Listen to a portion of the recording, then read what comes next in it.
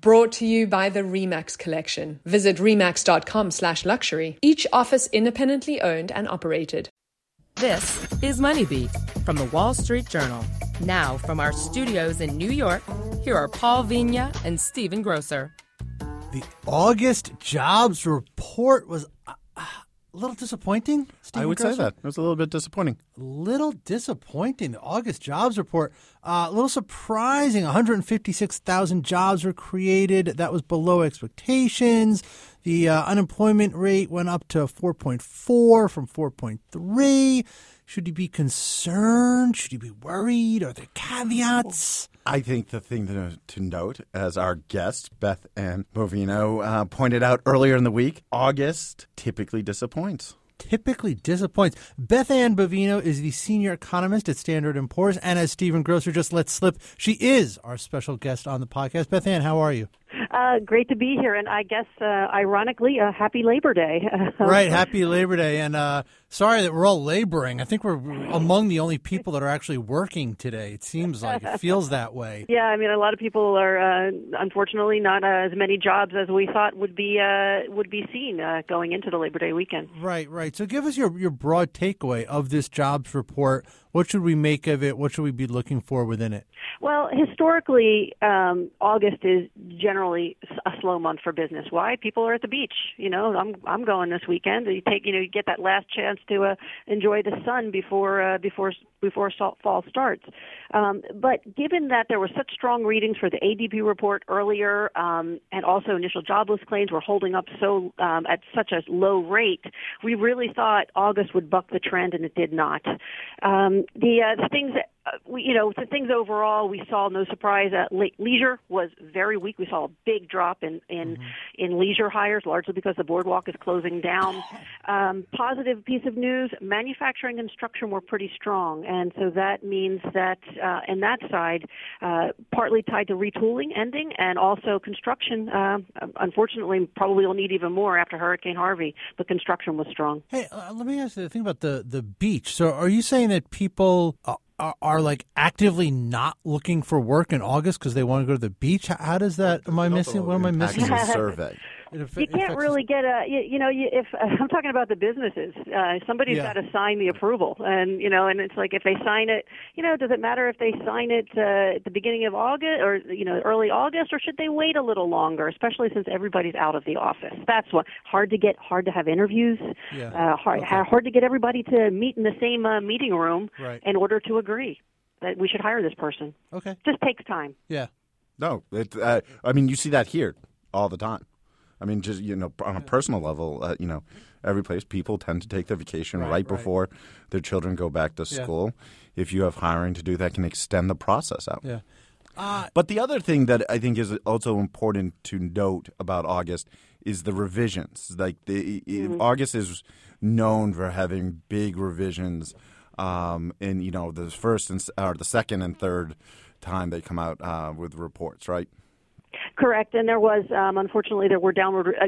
We'll see what happens when what happens with the September's report, because you could see August being upward revised. Yeah. But talking about revisions, this somewhat soft August number also came with it 2 downward revisions for the prior 2 months.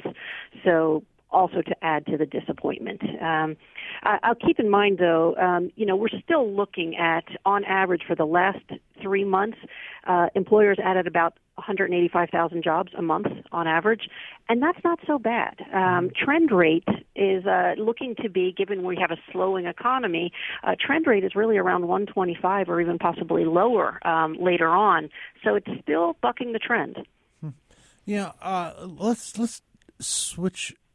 Let's talk about the wages is what I really want to say. I mean, because it's interesting, we talk about all these numbers, how they're affected by August, the seasonals, people at the beach, that kind of stuff. But, I mean, the wage number is not really affected by that kind of a factor. Like, you're working, you get a salary, and that's what it is. It is what it is.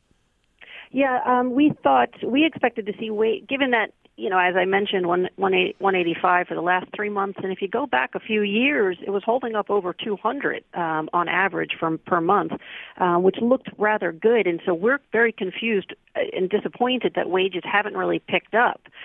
They were pretty much flat, I guess, in August on a month-over-month, and now just 2.5 for the year. And again, it's at least in real terms positive, but nowhere where we thought it would be. I guess the big question, obviously, is how does this impact the Fed? How does this play into sort of the picture or the Fed's view of the economy and the labor market and inflation and all that? Yeah, that's so basically the softer wage numbers. The first I want to say is we are looking at wages to pick up, but again, with a slowdown kind of long term over the next few years, as we expect, and potential growth to also slow down. We don't expect to see the go-go years of the early 2000s, unfortunately, and that also means for the Fed, low wages means slow inflation, and that means the Fed can take their time in raising rates. This supports our belief that the Fed won't raise rates this year. They're going to move next year, and also keep it at a slow pace. The so-called exit rate, where the federal funds rate, that's their monetary policy tool, ends at, is going to be much lower than we have historically seen, probably around 3%. Wow. Now, where do you plug this in? Looking at, there's a couple of things going on this week that I think are sort of larger, bigger picture context type things, whereas we had the revisions to the GDP report, which came in very strong. And at the same time, I mean, everyone, we've been glued to the televisions up here in New York watching what's going on down in Texas. And it's even worse if you're down in Texas and in it, and we feel for you. I mean, how does this number and this report kind of plug into the bigger picture of the economy and where it might go in the second half of the year? Well, the second quarter GDP reading was a positive piece of news. Right.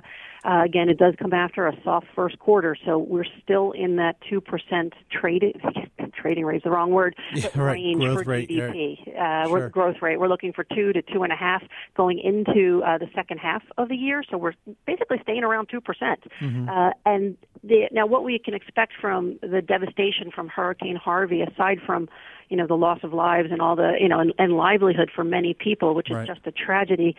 We don't expect the impact on GDP for the third quarter to be. We expect to see some hit, particularly because Houston is a big metro area, but not as big as you'd expect, largely because of the rebuilding effect. Depending on how fast, and hopefully if the government does not shut down, how fast the money gets into that region, you can expect to rebuild. Unfortunately, it's for the wrong reasons. We'd like to see you'd like to see the economy growing and rebuilding to extend to what we already have, not because of what we lost. All right. Beth Ann Bovino is senior economist at Standard & Poor's. Beth Ann, we really appreciate you taking time on the Friday before Labor Day. You are dedicated. I have to be, I guess. Right. Got to get that paycheck, even if it's a little lower than what we hoped. Right, exactly. All right, Beth Ann, thanks. Have a good weekend. And we will come back with more on the jobs report, the economy, everything going on in the business world. You are listening to Money Beat from the Wall Street Journal. This episode is brought to you by the RE/MAX Collection. Seasoned real estate agents who help open the door to the most luxurious properties worldwide. Visit remax.com/luxury to learn more. Each office independently owned and operated. For more insights, enable the Wall Street Journal skill on any device with Amazon Alexa. Get all of our podcasts, as well as the latest news and market updates. The Wall Street Journal. Listen ambitiously. Welcome back to Money Beat. Paul and Stephen here in the studio in New York City. And we are going to switch gears a little bit here, Mr. Grosser, talk about tax policy. That's right. Obviously, the Trump administration is still trying to push forward on tax reform. On Thursday, they had said that they have a plan that they will be releasing soon. We expected. The Treasury Secretary, Steve Mnuchin, said that they're still on track for a year-end reform plan passed, hopefully. Well, I mean, I think this has been the hope and goal of the Republican Party to have tax reform. And I think corporate America has been hoping for this a lot too. I mean, there are a lot of people hoping for tax reform. Right. And assuming it does happen. Well, the Congress has a very busy schedule. Extremely busy schedule, as we were talking about earlier this week. But let's assume that a tax plan happens, and what we expect is that it will have an impact. It will have an effect on the M&A market. Right. That's really where we're trying to drill down to here. That's what we're going to talk about. To help us, we have on the phone Jasper Howard, who is a partner in the global tax team at Hogan Lovells in Washington, D.C. Jasper, how are you? I'm great. Thanks for having me on.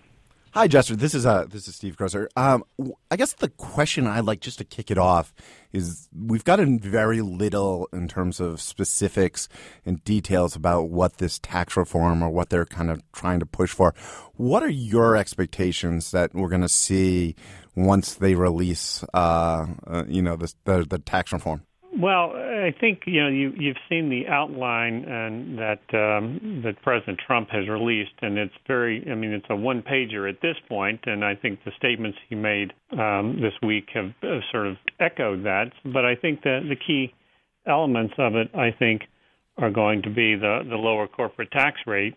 Now he's proposing 15%. Whether we'll actually see something that low, I'm a bit skeptical, just because if we're trying to be revenue neutral, that's a very hard number to get to, according to all the economists.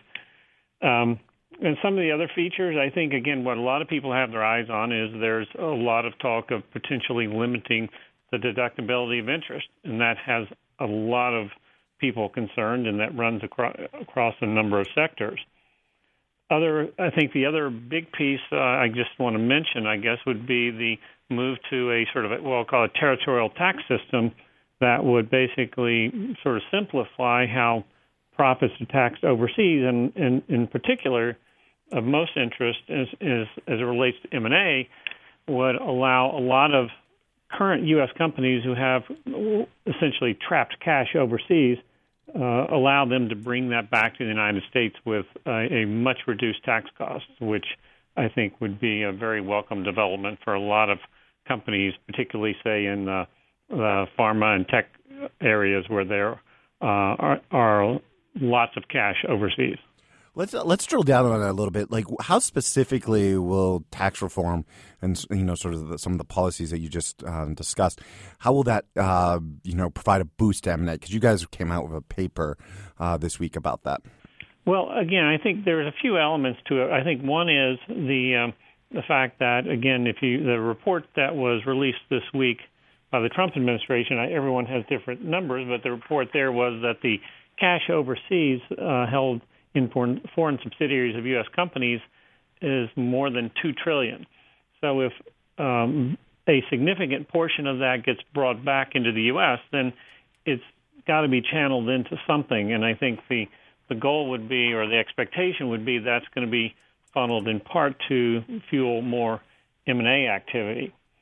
And a couple of other things, in particular, if you have a significant reduction in the U.S. corporate tax rate, I think in some ways that makes U.S. companies more likely targets of takeovers by foreign companies, because their return on their investment would be better because they'd be paying less in U.S. taxes on whatever investments they make in U.S. companies. So there are a couple of things I think you would see. And I think the other thing to keep in mind, and I don't know if you've seen, there are a number of people have been talking, the CEOs of some major companies have been saying, well, we're sort of sitting on the sidelines until we see what happens.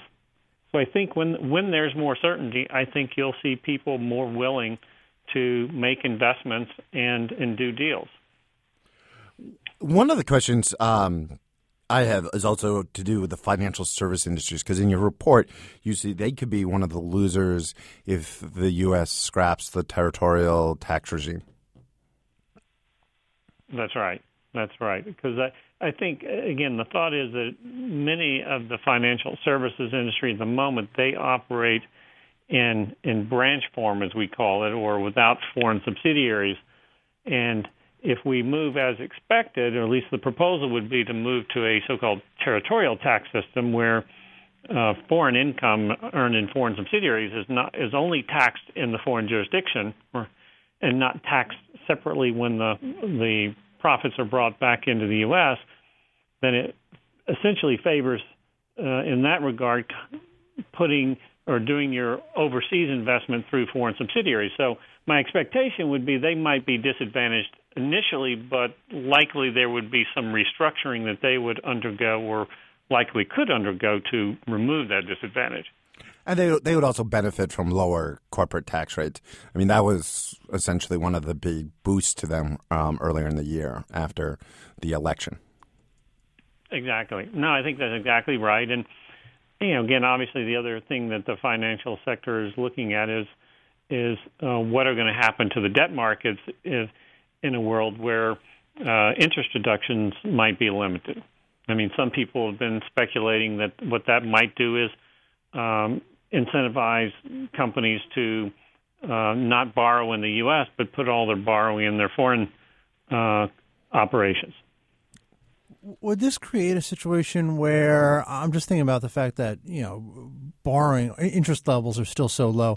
I mean, are companies going to start? Does the math start changing on the calculus, the calculation here of like, should we use this money that we're sitting on, this cash that we can now bring over and get taxed at a lower rate? Is it more favorable to use that money to do M&A deals, or is it still better for us to actually borrow because the rates are so low? Does that gap get narrowed? Does the math change on that? How does that whole dynamic play out? Yeah, that's a good question. I mean, I don't know for sure how. I mean, there are probably a lot of different ways one would look at that, but I think that's fair with interest rates at such low levels as they've been for quite some time. I think you're right that maybe that there's and that's probably a good thing in terms of where that cash gets put. If we're looking to have a boost in investment in the U.S. and in M&A in general, that certainly the ability to sort of maintain the existing low rates and the low financing, probably there would be an incentive to simply leave that in place. And in terms of what is actually going to happen in Congress this year, I mean, how are companies responding to this? What are they looking at? The administration has been talking since day one about tax reform. They were promising something earlier this year. It hasn't come about. Now, as you say, we have a one-page sort of summary. How do companies watch this and respond to this and follow it and track it? Well, my experience is in this environment where there's so few details that most people are, sort of preparing for this and waiting to see when the details come out, because I think the notion, for example, we saw the four goals that the president laid out this week, and I think everyone thinks those are all good goals to try to achieve, from simplification to lowering taxes to, I guess another one was, freeing up capital on a worldwide basis. I mean, these are all good goals. I mean, that most people will support. The tricky part is, how do you maintain revenue neutrality? And so what I think most people are doing, and they're looking at this, and they're expecting that if we're going to broaden the base by lowering the tax rate, they're looking at this saying, okay, what are the items that benefit my sector and my industry, and are they going to be coming under attack? And I think there's a lot of people sitting on the sidelines now, but I think very soon are going to be jumping into the fray, saying, you need to preserve my benefit, or my tax break, or my interest deduction, or my deduction for state and local taxes, and so forth. And so I think you'll see a lot of people jumping into the fray soon when there are some concrete proposals out there, which eventually they're going to have to be to have as a revenue offset if we're going to lower the corporate tax rate along the lines that's been discussed. One of the questions, and you touched on this in the report, is lowering the tax rate also benefiting buyers of U.S. companies. I was wondering if you could talk a little bit about that. Well, again, I think it's simply a little bit. The notion is that it increases the return on their investment, because you see a lot of foreign companies that are buying, if they decide to make an investment into the U.S. and buying a U.S. company, for example, their return and their cash is basically what cash can they pull out of that U.S. company at the end of the day and move back to their home country. And so what they're able to pull back is a function of, one, what is left after taxes. And so rather than a 35% tax rate, if it's actually were to get to 15%, that 20% additional cash flow is a significant number to encourage investment in a U.S. company. Jasper Howard is a partner at Hogan Lovells Global Tax Team. He's down in Washington, D.C. Jasper, thanks for taking some time. We really appreciate it. Glad to be here. Thanks for having me. Thank you very much. All right. And everyone, thank you for listening. We'll talk to you soon. Zscaler extended its Zero Trust architecture with powerful AI engines trained by 500 trillion daily signals to prevent ransomware and AI attacks that target business. Zscaler Zero Trust plus AI. Learn more at zscaler.com/zerotrustai.